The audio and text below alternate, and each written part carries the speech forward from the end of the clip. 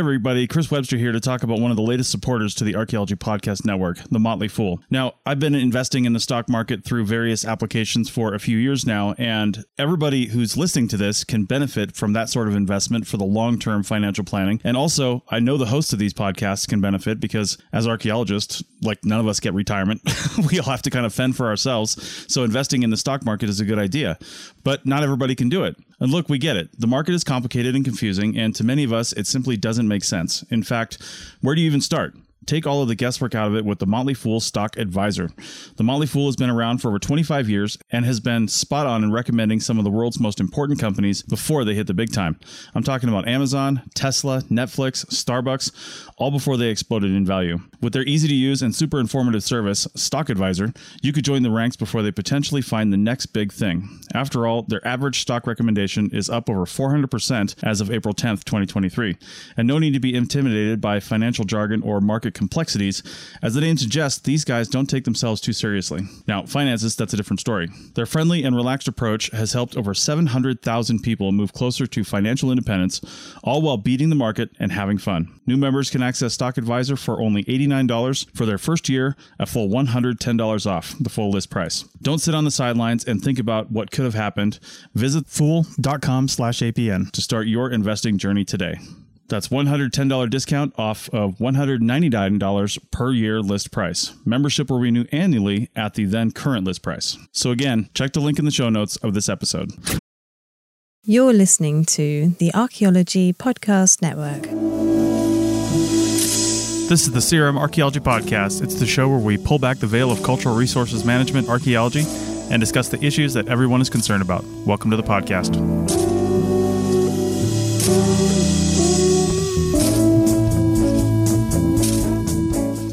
Hello and welcome to the CRM Archaeology Podcast, episode 260 for March 22nd, 2023. I'm your host, Chris Webster. On today's show, we talk about dissatisfaction in the workplace and what we can do to make it better. So go grab one of those donuts from the break room because the CRM Archaeology Podcast starts right now.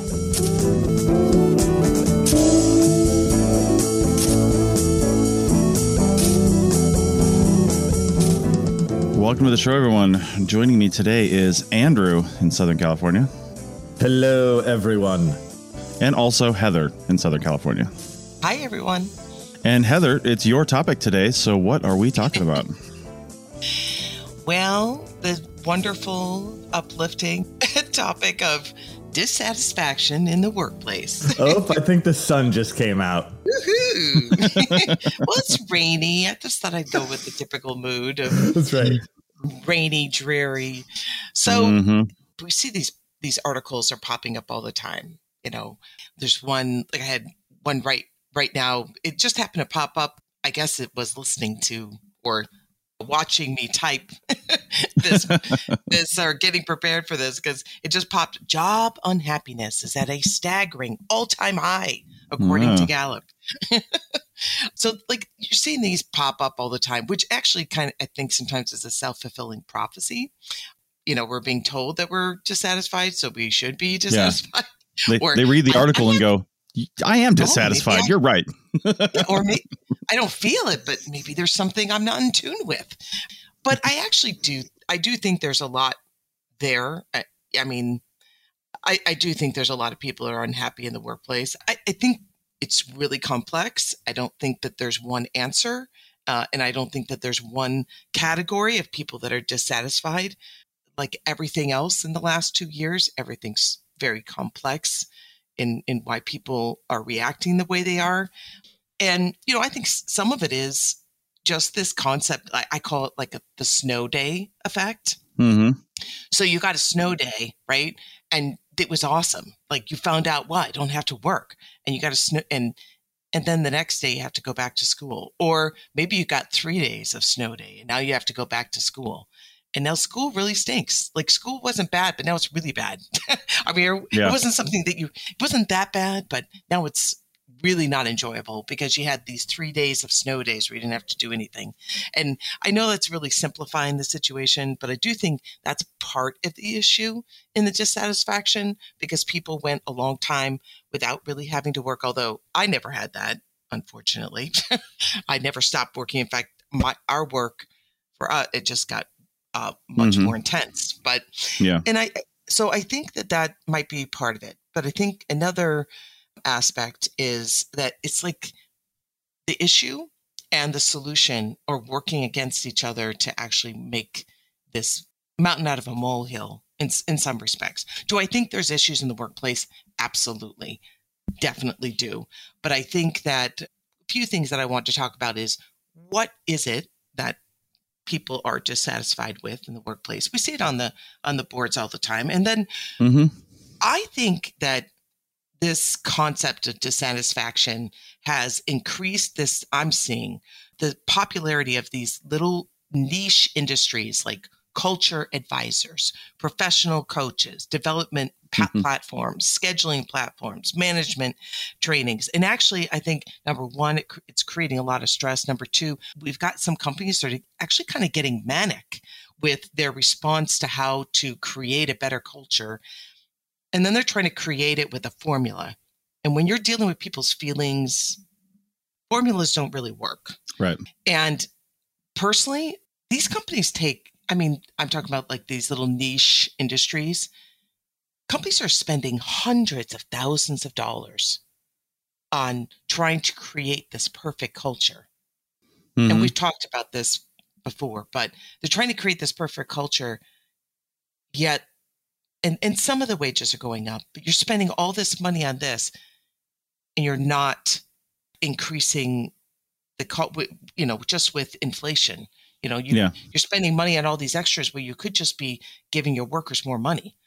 Yeah. And some people say, well, the numbers say, the statistics say that, yes, obviously, people making more money is important, but how satisfied they are in the workplace and how they feel, I don't know, how much they appreciate the culture in the workplace is as important as how much they make.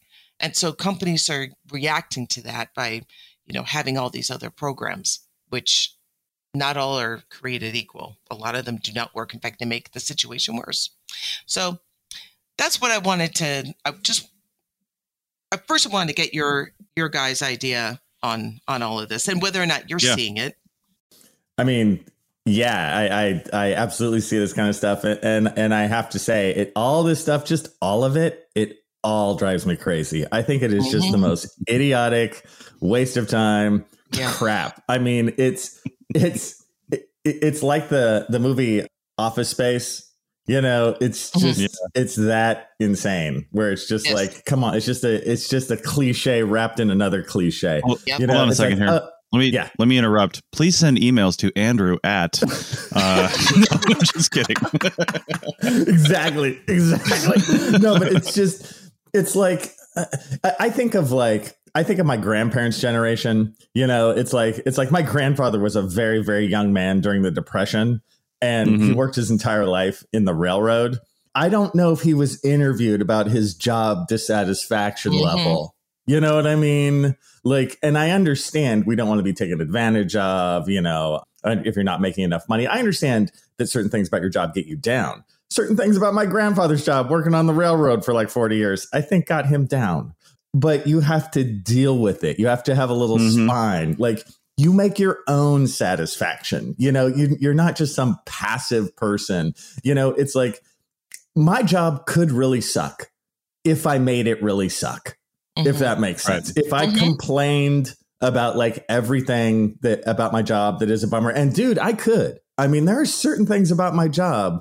It's not a sunny, happy day every day, but I don't. And it's not that I'm just some weird, like extra positive person or something. I just have perspective. And I'm like, okay, that part sucks, but I'm going to focus on this part that's better. And I'm going to be a professional. I'm going to be a grown up. I don't need a life coach, although I'm thinking of starting my own life coaching industry. Hey. And this false creation of some job culture thing. It's like, don't waste your money. Do it yourself. It's about being a human being. Okay, I got some thoughts on that, Andrew. Yeah. First off, the world is a very different place than it was 80 years ago, 50 years ago, 30 years ago, right? Like things evolve and change and well, it is because our thoughts. It depends.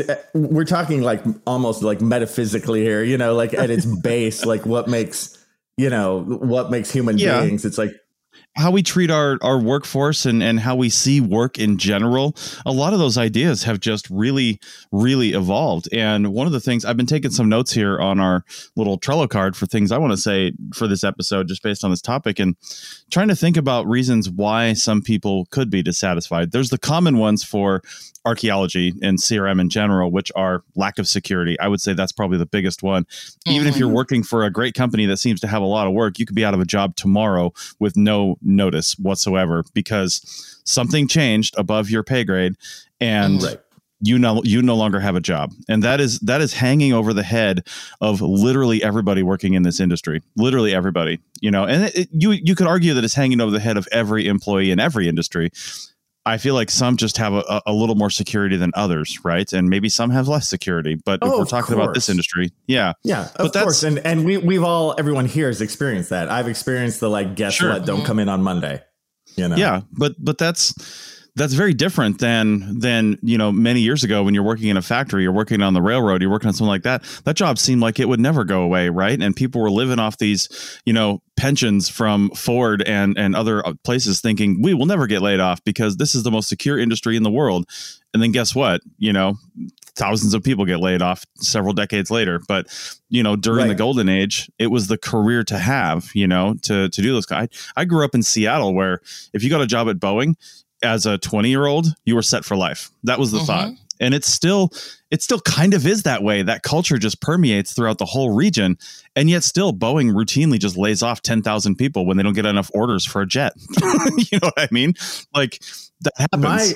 My example too was almost pre-golden age. This is almost Depression era where it was not, I just have my job set for life. It was like, you're the best one. If you're not, don't come back. Just because nobody was writing articles about work culture back then doesn't mean people were happy. You know what I mean? Like working on the railroad all day long in the Depression, couldn't have been super awesome. You know what I mean? Like that's my point. My point is that of course it sucked. People looked at work differently. Yeah. Now it's like people. The one thing that I like about my job is that I do have major entrepreneurial tendencies and I'm able to exercise that, but still have a regular job. So that's nice. Not every CRM company or environmental firm is like that. So I enjoy that part of it, but I think that sometimes we put way too much focus on work to give us that satisfaction. So remember back in the day when Google and Apple were creating and they still do this, but they were the first companies to do this, where they created this society around the work, right? So you would stay there, you would be fed, you could work out there, you'd start early in the morning and leave late at night. Yeah, it was a community. Now a lot of companies have done that, but they didn't do it in a really good way. They didn't think it out thoroughly, right? So now I don't know. I think a lot of people are in this spot now where you're working early in the morning until late at night.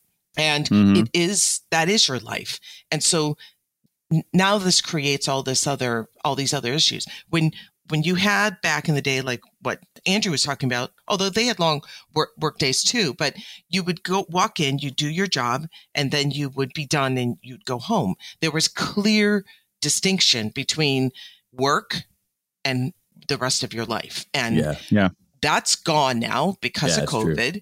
And so now they have all these blurred lines. And if you had dissatisfaction in your life, in your just life outside of work, it's starting to blur into work. And if you have dissatisfaction in work, oh my goodness, does it ever permeate into your personal life? And it's very hard to separate these. And I think that's part of the issue with the dissatisfaction is because, they're saying the major things with dissatisfaction is unmanageable workloads, which I definitely am a victim of, right? So the problem is that as we have people quitting, it's just putting more emphasis or more work on those that are still working. So you have like crazy workloads. You never have this thing where, wow, I had these tasks today and I got them all done. And the satisfaction of that was a job well done today. You can't do that. No matter how much you accomplish way more than you would have 2 years ago in a single day. You still can't be satisfied that you finished everything. It's because it's unending. And then, so you have the burnout. Then you have managers. You have people in management positions that have no business. Now, that's always been an issue. But now when they are managing, whether they are doing it intentionally or not, whether they're managing not only your work environment, but your home and personal environment, because it's all bleeding together. That makes a bad manager even worse. Especially when they're trying to cover their butt all the time. Right. And we have to acknowledge too that we're talking about 2, maybe 3 very different levels of employment. If we're talking about CRM, right? Like you do a lot of office work, you do a lot of project management, you do a lot of report writing. And I totally understand the whole, not being able to finish your task list thing, because you can put one report to bed and you've got, okay, great. This one's done. I've sent it off. Comments are finished. We're just going to, archive that folder and it's, put it on the shared drive and it's done. Right. But you've got 6 other concurrent reports or 10 or 20 other concurrent reports that you're still working on. And the task list just never ends. And that moment of satisfaction gets shorter and shorter and shorter. Yep. Yes. And because you've just got a mountain of stuff sitting right next to it that just has to be done. And, and with field techs, it's of course very different a lot of times, right? Because they don't have these current things. They're working on a project and they're out there, but they also have, I think their dissatisfaction likely comes from, again, the lack of security, but not only the lack of security momentarily in the job that they're in, but their entire career. Because what does it look like? Yeah, everybody talks about, you need to save and prepare for retirement. How does a field tech retire, right? They have to end up as a PI or owning a company or something like that. And even then, retirement is on shaky ground, right? Like retirement is not a thing that people in their 20s right now are going to have in the traditional sense, unless they're making investments, and they're being told that, but they don't have the money to make investments, right? They're not being paid enough, or they're not managing enough because they weren't taught how to do that. And it's just incredibly, incredibly stressful. So what does that lead to? Well, it leads to thinking about your side hustle. What are you going to do to bring in extra money? And then sometimes that's a passion. Sometimes it's Uber, who knows? But it's like, whatever that is starts taking precedence over your work in your mind, as I would rather be doing this thing than doing this means to an end over here, where we all started in archaeology as a passion. I mean, you don't get into this field without really wanting to do it. It's a passion field to start with. But then when you get into it for the money, I'm exactly. I mean, you are, and the paintball wars. I know that. Yeah. So just so you know. Yeah. Just. But Andrew, that's where you're a little different too, right? Because you said that sometimes you are dissatisfied. Sometimes things don't go right, but you don't dwell on it. But you are in one of those positions, and I know we've heard Bill talk about this. We have heard you talk about this. There's always the other side of the coin. I've always looked at being a professor as, elbow patches and corduroy jackets and walking through ivy covered buildings to class, right? Yeah. And that whole, I'm just going to walk in, say a bunch of things, and then walk out, and then have, students write "I love you" on their eyelids, right? That's all that I see professorship as, right? Wait a second. Wait. That doesn't happen for everyone. That's just me. I know. Okay. But then there's the reality behind being a professor, and there's all the extra work and the stuff that you don't see, but still there's a romantic side of it that's like, I'm a college professor, and that's your long-term vision. Yeah. And field techs just don't have that. See, that's, I think I'm guessing when we come back, I have a couple things I think I could say about that. Like how to deal to make it a little bit less dissatisfying. All right. That sounds like a good break point. We'll be back in a minute. Join us today during the Jeep Celebration event. Right now, get 20% below MSRP for an average of $15,178 under MSRP on the purchase of a 2023 Jeep Grand Cherokee Overland 4xE or Summit 4xE. Not compatible with lease offers or with any other consumer incentive offers. $15,178 average based on 20% below average MSRP from all 2023 Grand Cherokee Overland 4xE and Summit 4xE models in dealer stock. Residency restrictions apply. Take retail delivery from dealer stock by 4/1. Jeep is a registered trademark.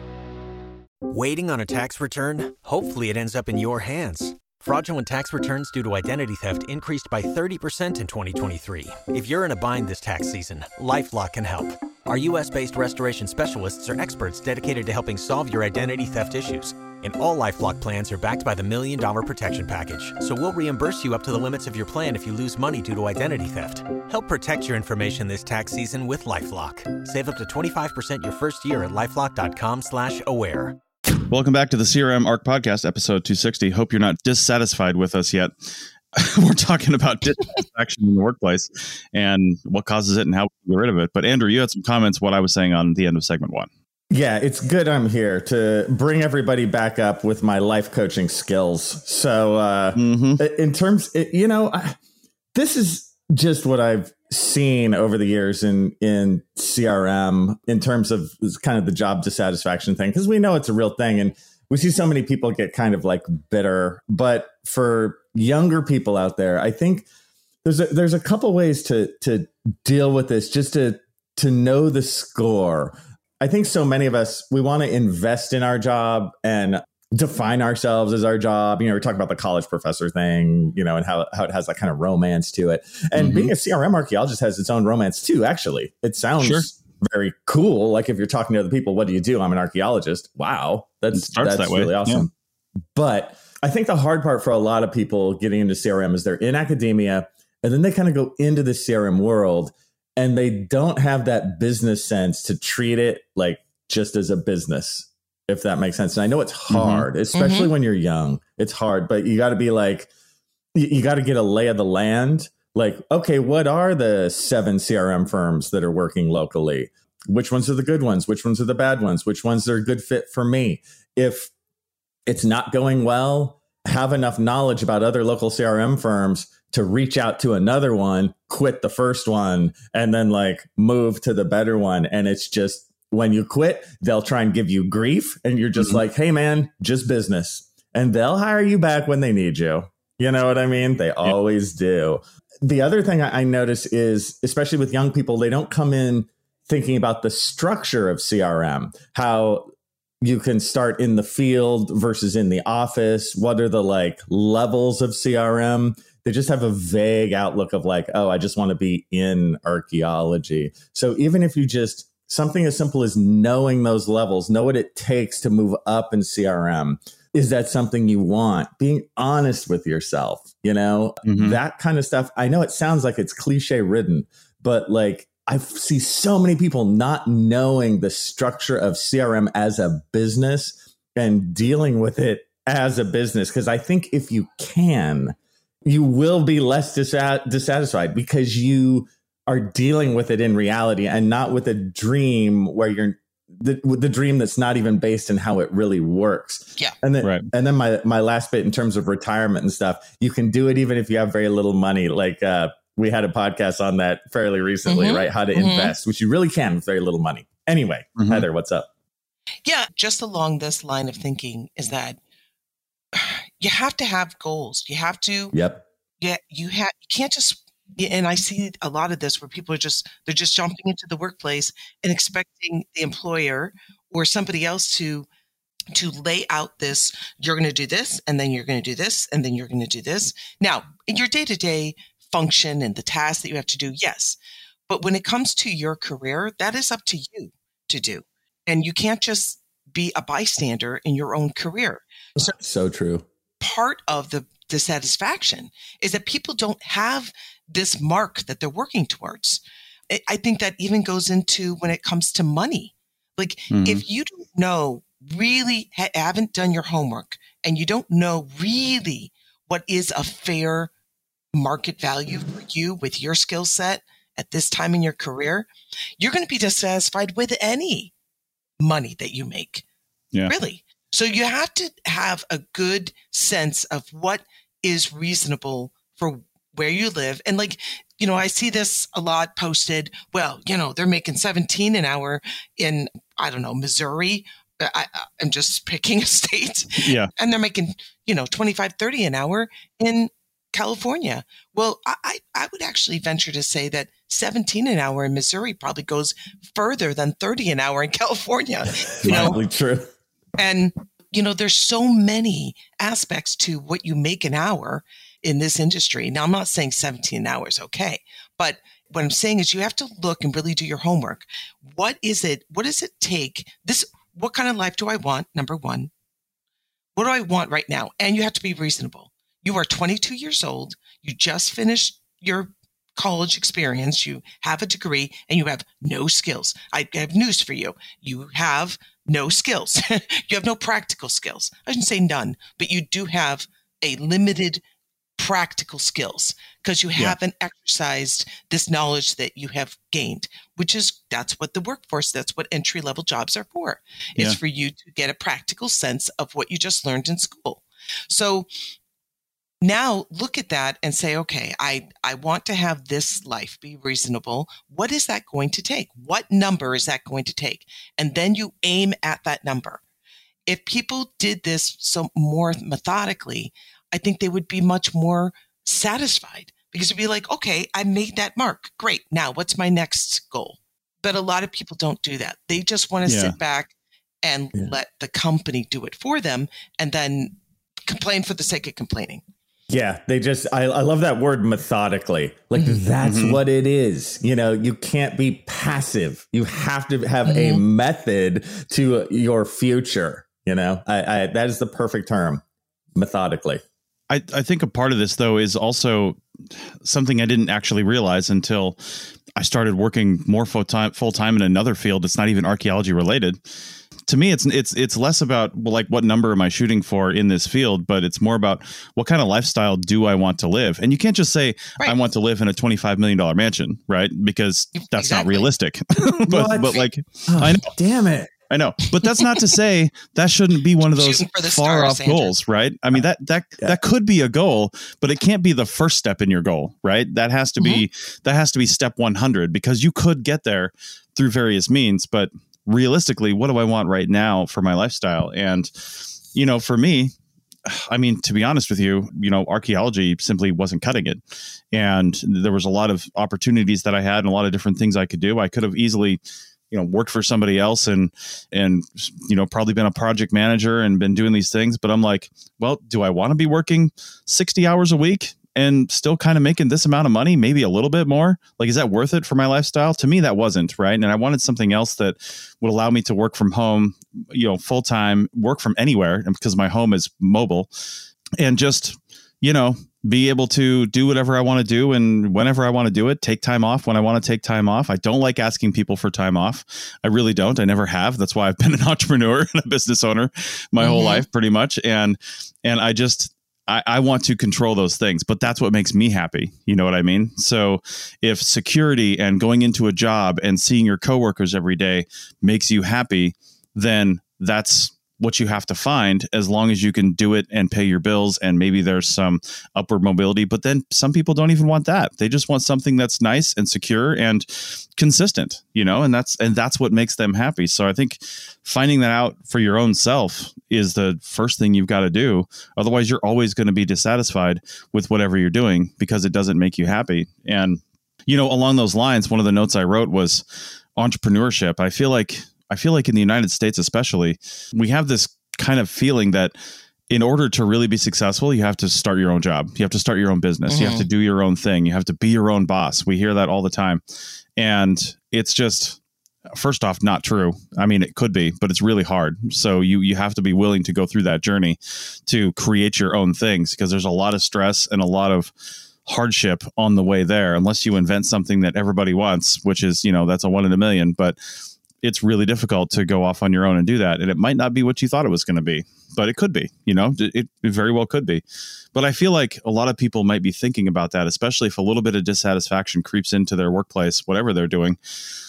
And they've got this great idea or this thing that they're kind of doing and maybe have done a little bit of in the past. And they keep thinking, well, if I could just devote a little more time to this, then I could make it really take off. I don't know how many times I've had that thought. You know what I mean? If I could just focus a little more on this thing, like the Archaeology Podcast Network, I could say no to everything else. And you know what? The fact is, it's true, but it's really hard to get there. It's really hard to do that. Yep. Yeah. It's very tough. And, Chris, I mean, that was just a lot of philosophy for a Sunday morning. That was tough on me. But I think that's as religious as I get. Yeah, I think you nailed it with that, though, because just with your experiences and what you said, you talked about steps. That just goes along with the methodically thing we said before. Yeah. It's like you sat there, you're like, you know what? In order to be happy, I thought deeply about this. I thought about what steps it would take. I mean, I remember I've probably told this story here at some point. My big deal like 20 years ago, 25 years ago, was to be a teaching assistant. Like that was my freaking dream. Right. I was like, if I could only be a teaching assistant, that is the coolest thing ever. And when I finally was, like, it was such a feeling of accomplishment. And it's about those kinds of steps for yourself, of noting those steps and then making the step and then getting to the next one. Right. It's funny. It's so simple but tough at the same time, but that's what matters. That deep dive. What do I truly want? Again, insert every cliche, but that's what matters. Like, make the list today for yourself. What do you want out of life? And I think you can check off some of those boxes by working for a CRM company and being in this job, right? Because if you're looking at, maybe even some small investments like we've talked about, like drop $10 into Stash every week or something like that, or whatever investment thing you want. It's low risk. I mean, depending on what you're investing in, but it's low. But if you're only dropping $10 a week and then you lose all that, that's okay.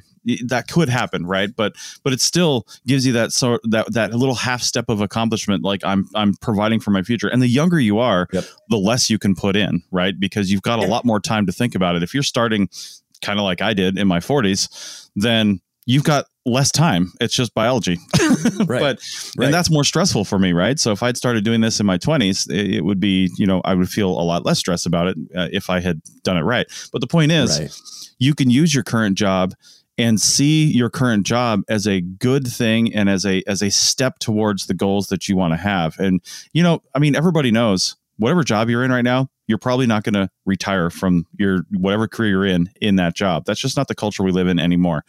Work is not 20 to 30 years in one spot and then I retire. It's just not. Right. More than likely, like Heather, you work for a great company, but that company, statistically, in the next 10 years is probably going to be purchased by another company. And will that company, still have the same culture? Will everything you have right now that you like about your job still exist when that other company buys it? It's almost inevitable that it's going to get bought. Our company has changed. It's changed since, we were, it was a small company. It had an ethos that was created by its founder and the people that he had hired early on, which made this company great. Things changed, though. We are now an ESOP, and there's definitely a shift. And a lot of companies are going through this shift, and it's not always positive. I think we maybe take it on the other, for the next segment. But I think I really would like to focus on. We're talking about being intentional, and we're talking about like really putting a goal in front of us. But I would also like to, talk about these extras that companies are starting, the culture and trying to create a culture that's positive and really, is it positive? Yeah. Is it effective? And is it necessary? Because now we're opening up a whole, when you start creating a culture like that, you're putting a lot on your personal satisfaction in the workplace. And I'd like to talk a little bit more about that. Yeah, in segment 3, let's definitely talk about that work culture that they try to fix from the top down, and then also that sense of community. But in the last couple of minutes of this segment, I want to talk about real quick, one of those things, because Heather, before we started recording, you were mentioning some of the articles coming down talking about, how do we fix, all these algorithmic solutions to try to fix culture in the workplace and dissatisfaction and stuff like that. And sometimes it's, we need more, celebrations and company gatherings and things like that. But, a lot of times companies have to really take a hard look within and look at the people that are managing the people that are dissatisfied. Yes. And maybe the people that are managing those people, right? It could just be, you've got one shitty person in a position that is just either not equipped with the tools to manage effectively or just sucks at managing to begin with. Maybe they just don't have the attitude for it. That's the problem, is that these companies are trying to, because, a lot of times people become managers because they've been in the company for a long time. Yeah. They have committed themselves. Yeah. They've committed themselves as, I don't know. I mean, like they've said, we've bought into this company and we're going to toe the company line. And so the company from another perspective looks and says, okay, this is a good manager or good material for management. And they hold on. I mean, you see it a lot where you have a toxic manager who is chasing people away and a company keeps them in their spot. Why is that? It is really mind-boggling to me and to others, which then just perpetuates additional departures, good people that you're losing because of one person. And not that you need to get rid of that one person. Maybe that person needs to be shifted to another role. They're just not good in this role. And, I think part of it is that it used to be managers were delegators. Not that that's the right way to go. I don't think it was ever the right way to go. To me, managers are coaches. Managers are people that, help people grow as a professional. And then because of that, the work product is better and in kind of a simplified way. But then when you have somebody who's just not aimed toward that, either they're just a selfish person and they just want to be a manager because they want that title. That happens a lot, right? Yeah. Then what a company does is they say, okay, well, we're going to make this person a good manager. If their personality and if their intentions as a manager aren't pure, I don't care what kind of programs you put them through. It's not going to happen. You could have, like I've seen it, where you have a manager who has been taught to care. You should care about the people that you're managing. And so it's so disingenuous because you're sitting here as the employee and this person is telling you that they really care about you. Right. Yet when you're talking, they're taking all these notes down about, and you're sitting there going, okay, you're asking me to open up to you because you say you care about me, but what are you going to use against me later on down the road? Yeah. And it's like, you cannot create a good manager. You could take a raw skill set and teach them how to become a better manager. But if somebody's not a good manager or their motivations are not pure or correct, you'll never change that. Yeah, that is the longest road. I think, Heather, you put like the nail in the coffin in terms of this stuff. I was just thinking about it. And I think a terrible manager is the number one reason I left every job I ever had in CRM. Like it was that's it. Like even in academia on archaeology projects and stuff, that it's almost, I think it might be the only reason. And I left plenty of things. It was that every time. Yeah. It was the horrible managers. Yeah, that's it. All right. Well, on that cheerful note, let's take our final break and come back on the other side and see if we can fix this. Back in a minute. Join us today during the Jeep Celebration event. Right now, get 20% below MSRP for an average of $15,178 under MSRP on the purchase of a 2023 Jeep Grand Cherokee Overland 4xE or Summit 4xE. Not compatible with lease offers or with any other consumer incentive offers. $15,178 average based on 20% below average MSRP from all 2023 Grand Cherokee Overland 4xE and Summit 4xE models in dealer stock. Residency restrictions apply. Take retail delivery from dealer stock by 4/1. Jeep is a registered trademark. You've worked hard for what you have. Your money, your assets, your 401k, and home. Isn't it all worth protecting? Nearly 1 in 4 consumers have been a victim of identity theft. LifeLock Ultimate Plus helps protect your finances with up to $3 million in reimbursement. LifeLock alerts you to identity threats you might miss. And if your identity is stolen, your dedicated U.S.-based restoration specialist will work to fix it. Let LifeLock help protect what you've worked so hard for. Save 25% off your first year on LifeLock Ultimate Plus at LifeLock.com/aware. Terms apply.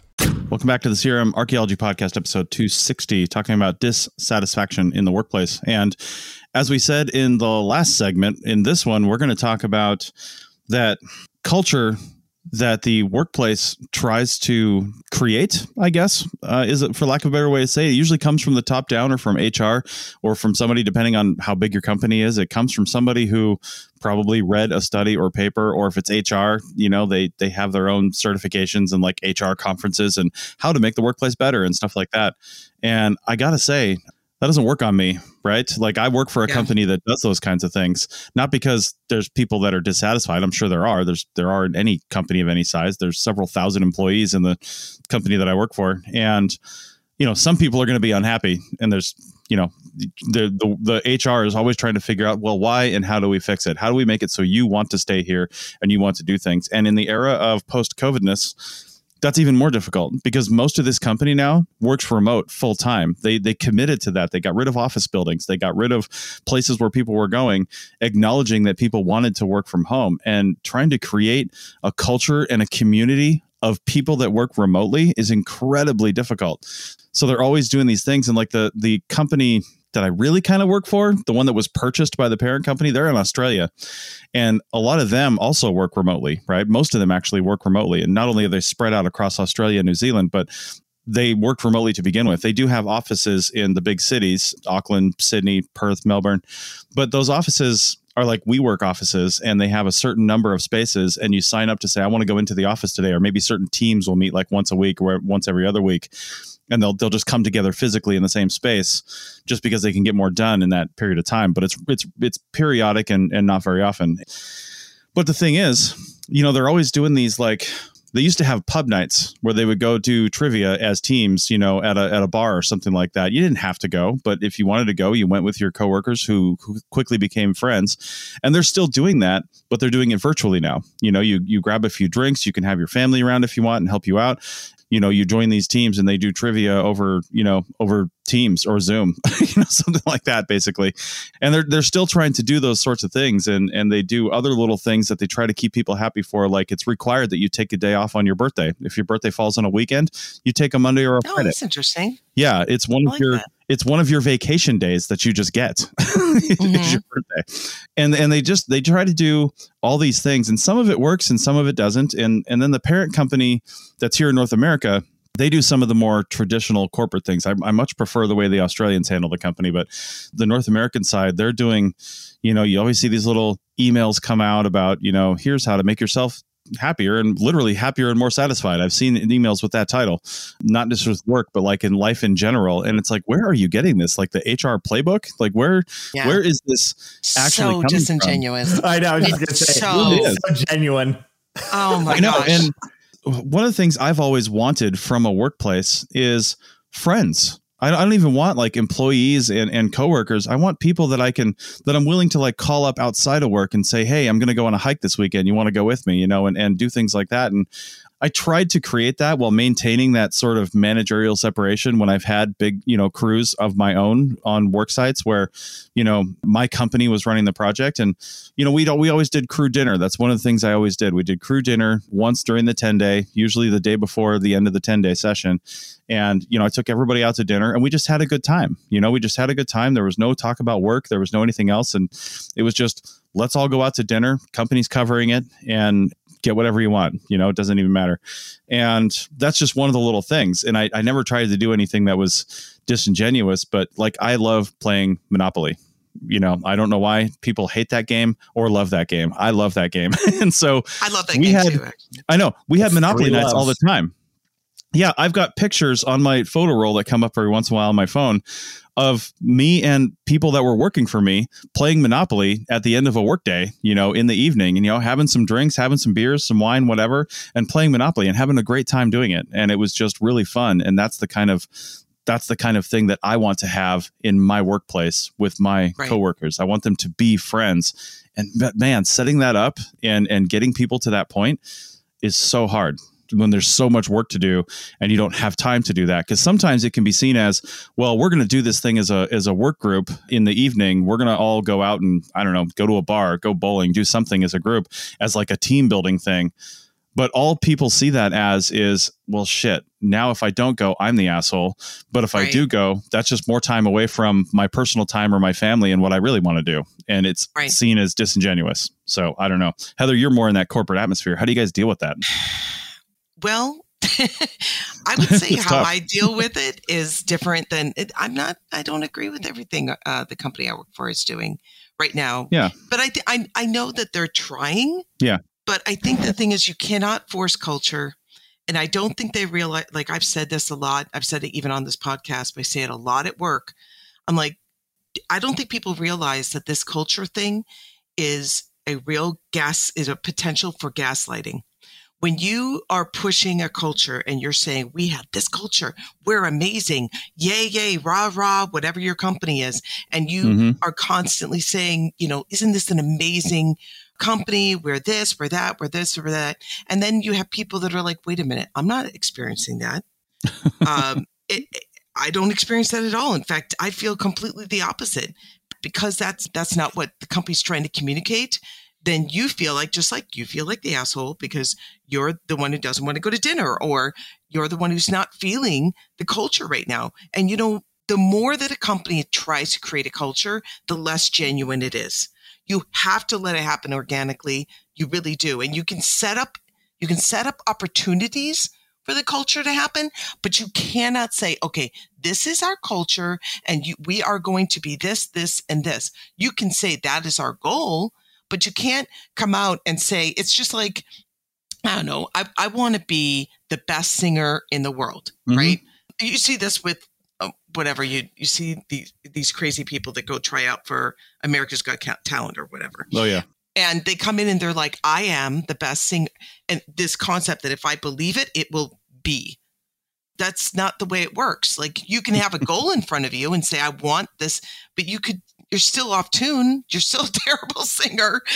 And I'm getting a little off track, but I think that it is a dangerous thing when a company says that this is our culture without saying we are working towards this culture. And these types of things have always been this way. Think about it. Bowling leagues, right? Companies back in the 40s. And there's always been opportunities for people to do things with each other that they work with outside of work. But, the one thing, I was just talking to somebody at work on Friday about it, is that, you have all these opportunities. They put Wellness Wednesday. They have all these, you can meditate for 15 minutes. You can do this. You can do that. You can have a barbecue. They have these different, programs where they have an hour here, an hour there. And what they don't realize is that from a employee's perspective, they're believing, oh, I should do this. This is what the company is pushing. And when your company is focusing solely on culture, like, there's got to be balance. If you're not balancing that out with just hardcore, what do we do to do well at our product, to put out a product that's good, that we're training our employees to produce well what we are being paid to do. And you put so much focus on culture, there's an imbalance there. And now you have, like, sometimes I've seen it where people are like, okay, I accept that invitation and that invitation. And before you know it, they're doing 20 hours a week of culture stuff and on 20 hours a week on their workload.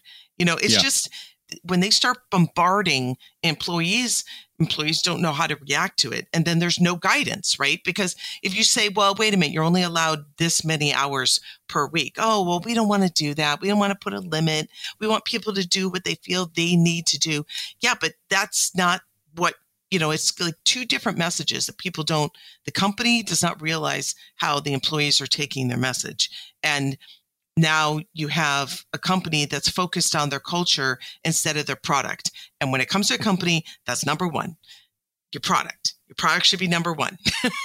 And honestly, I think every worker who's a good worker, which I think most people are, just want to go to work and produce the product, whatever it is they're getting paid for. That's what they want to do. Now, if there's little extras, great.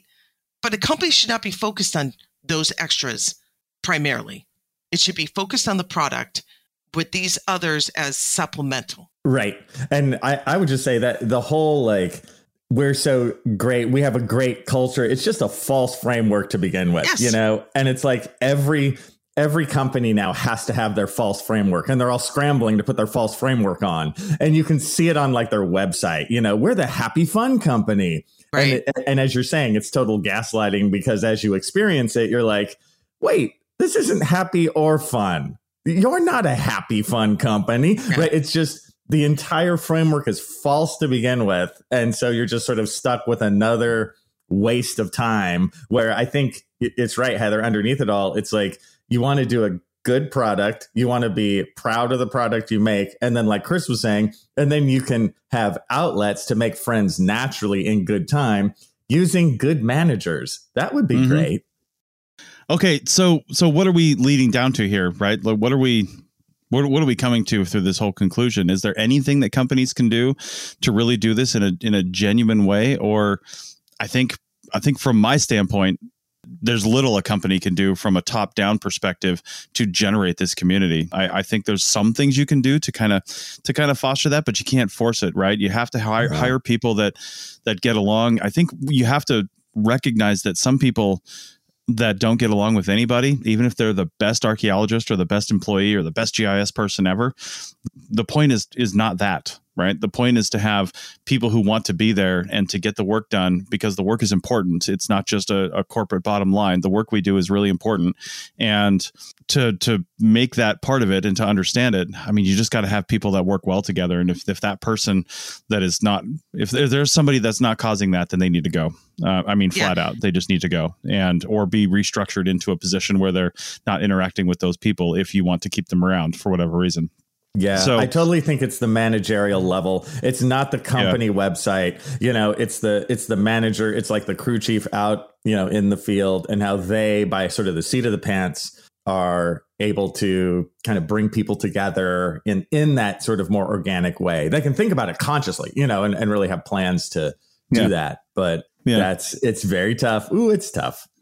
Mm-hmm. Right. So wrapping this up, it seems like we need a top-down approach for some things, but we also need a friendly atmosphere for people to work in, right? And for people to actually become friends. And that's a difficult thing to craft. You need the right people, and you need to be paying attention to that. And that's one thing I don't think some companies do, is they don't really pay attention to the levels below them, whatever that is, and whether or not they're actually getting along, right, and doing things and becoming friends and doing those sorts of things. I just don't know that they're doing that. But I think a couple of things that companies can do to be more thoughtful of your time and your efforts is to do things like, Heather, you mentioned way back in, I think, segment 1, maybe, about like Apple and Google creating like a gym and a workout facility, and encouraging people to do that while they're in the office and go take a break and do an hour-long workout or something. You might have to work a little longer, but you can get this in on work time. And then, the cereal bar is famous at Google, I think, where they've just got this wall of cereal types where you can just go and have stuff, and have the company not nickel and dime people on that. Keep a refrigerator stocked with drinks and things like that. It's little things like that. Ooh, that's huge. It's huge, right? It's very huge when you don't have to think that over 20 meetings about how we need to have a better culture. I'd take a stocked snack bar.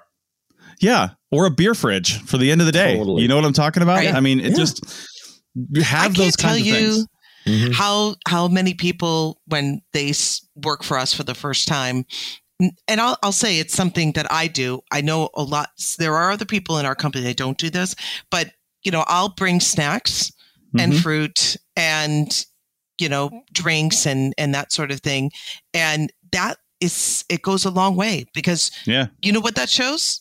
I care. It took me time to go to the grocery store and to get something. Right. While I was walking through the grocery store, I was thinking about the people that I'm going to be working with. And I was caring for them. And whether they think about it that in depth or not, that indirectly comes across as I care. Yeah. And Absolutely. I think I struggle with it a little bit, but what I think the answer to all this is, with no disrespect, to really just say, okay, HR, I'm like, you're a non-entity to me now. I say it should be the managers down. Yeah. The manager, like, focus on that. Like, I'm not going to look to HR or to the upper management to be creating something, because the further away you get from the workers, the people that really make it happen, the further away you get from them, the less people understand each other. Yeah. So it should be, the focus has got to be on, I mean, if I were to tell anybody on a higher, like the executive level in any company, I would say, pick your managers carefully, like really pick them carefully. That is your key. Your managers are your key, not upper management, not the executives. They're not the key. The key is the people the workers that are creating your product, whatever that product is, who they deal with on a day-to-day basis. That will be the key to how, if somebody is satisfied working for you. And then the managers need to focus on being genuine, really looking at what is it that the people that are working, that I'm coaching or I'm leading.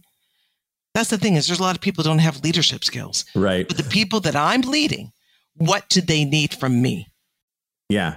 And, I feel like if you want to buy some satisfaction at the manager level, like, bring donuts to the site at the beginning of the day. Dude, you will buy their love. And, if a company wants to support that, they could give all the managers a little tiny, like, happiness fund and be like, hey, man, here's like $200. So the manager doesn't always have to buy the donuts, like a little sprinkling of couch change, for that kind of thing. That will go miles further than like the next meeting on how we need to be friends with each other.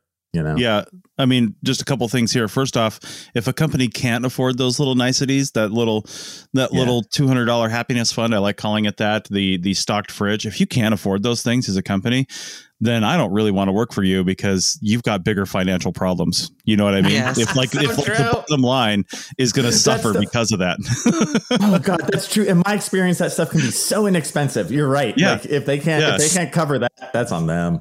It's all can be written off. I mean, that's really stupid. If it's not even about affording it anymore, that's stuff that can be written off. It's just people that are not savvy in the business world. That's all. Exactly. And you're not buying sodas and beers and donuts. You're buying culture. You're buying something way more valuable, right? And that leads me to commenting on you, Heather. Manager is a term that encompasses a lot of people in positions in CRM, and I want to make sure that we're also talking about crew chiefs, because I've worked especially before I started my own company, I worked for a lot of companies where I never met the project manager. We never even had like a field director. Sometimes it was just crew chiefs. Like, you get on site as a shovel bum and you're working for a crew chief, and that crew chief is a dick. And you think, I'm never going to work for this company again because the crew chief is a dick. Right. Well, that's why I'm saying the people that have the daily interaction. Yes. So whoever that manager is, the people that have the daily interaction with those that are creating the product, that's who that should be focused on. And a good manager, let's say not a project manager. Project managers, like you said, they're totally different. They manage the project. They don't manage people. There's very different. What I'm talking about is people managers, and I should have been more specific. People managers are where the company needs to focus on, that they are selecting the proper people managers. It's not about delegating. That's a project manager who delegates. People managers are so important to the satisfaction of an employee.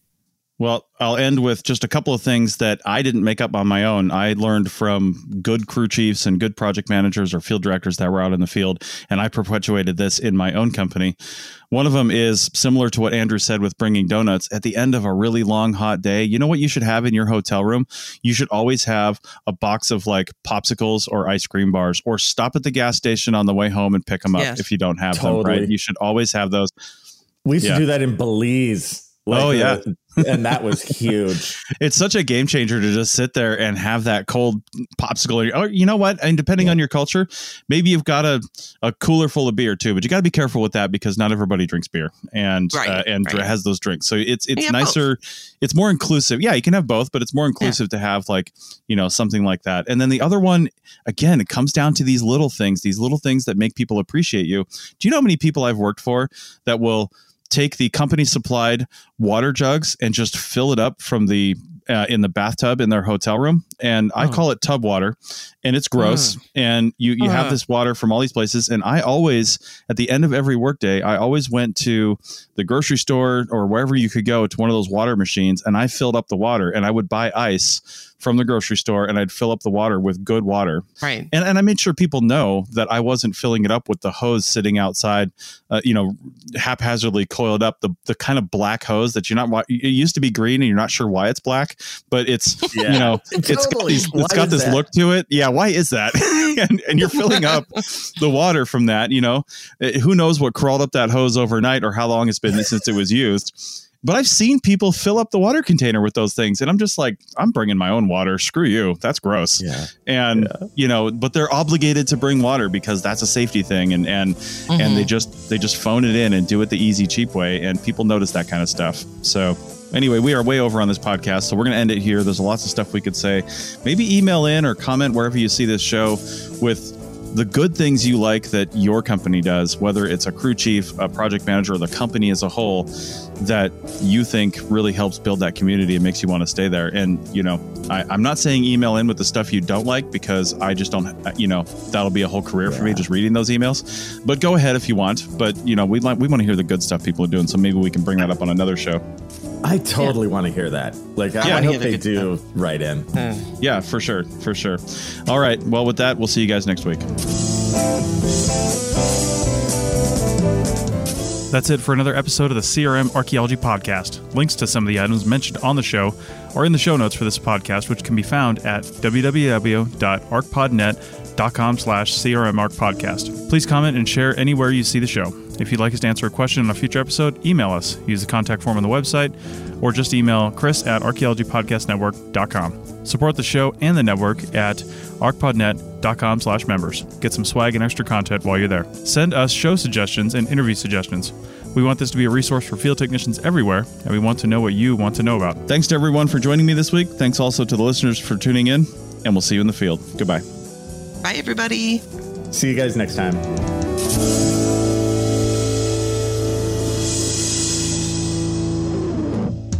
This episode was produced by Chris Webster from his RV traveling the United States, Tristan Boyle in Scotland, DigTech LLC, Cultural Media, and the Archaeology Podcast Network, and was edited by Chris Webster. This has been a presentation of the Archaeology Podcast Network. Visit us on the web for show notes and other podcasts at www.arcpodnet.com. Contact us at chris@archaeologypodcastnetwork.com. I never got to talk about my job dissatisfaction with the Archaeological Podcast Network. Oh, well, that's why I ended the show strategically. Exactly. So.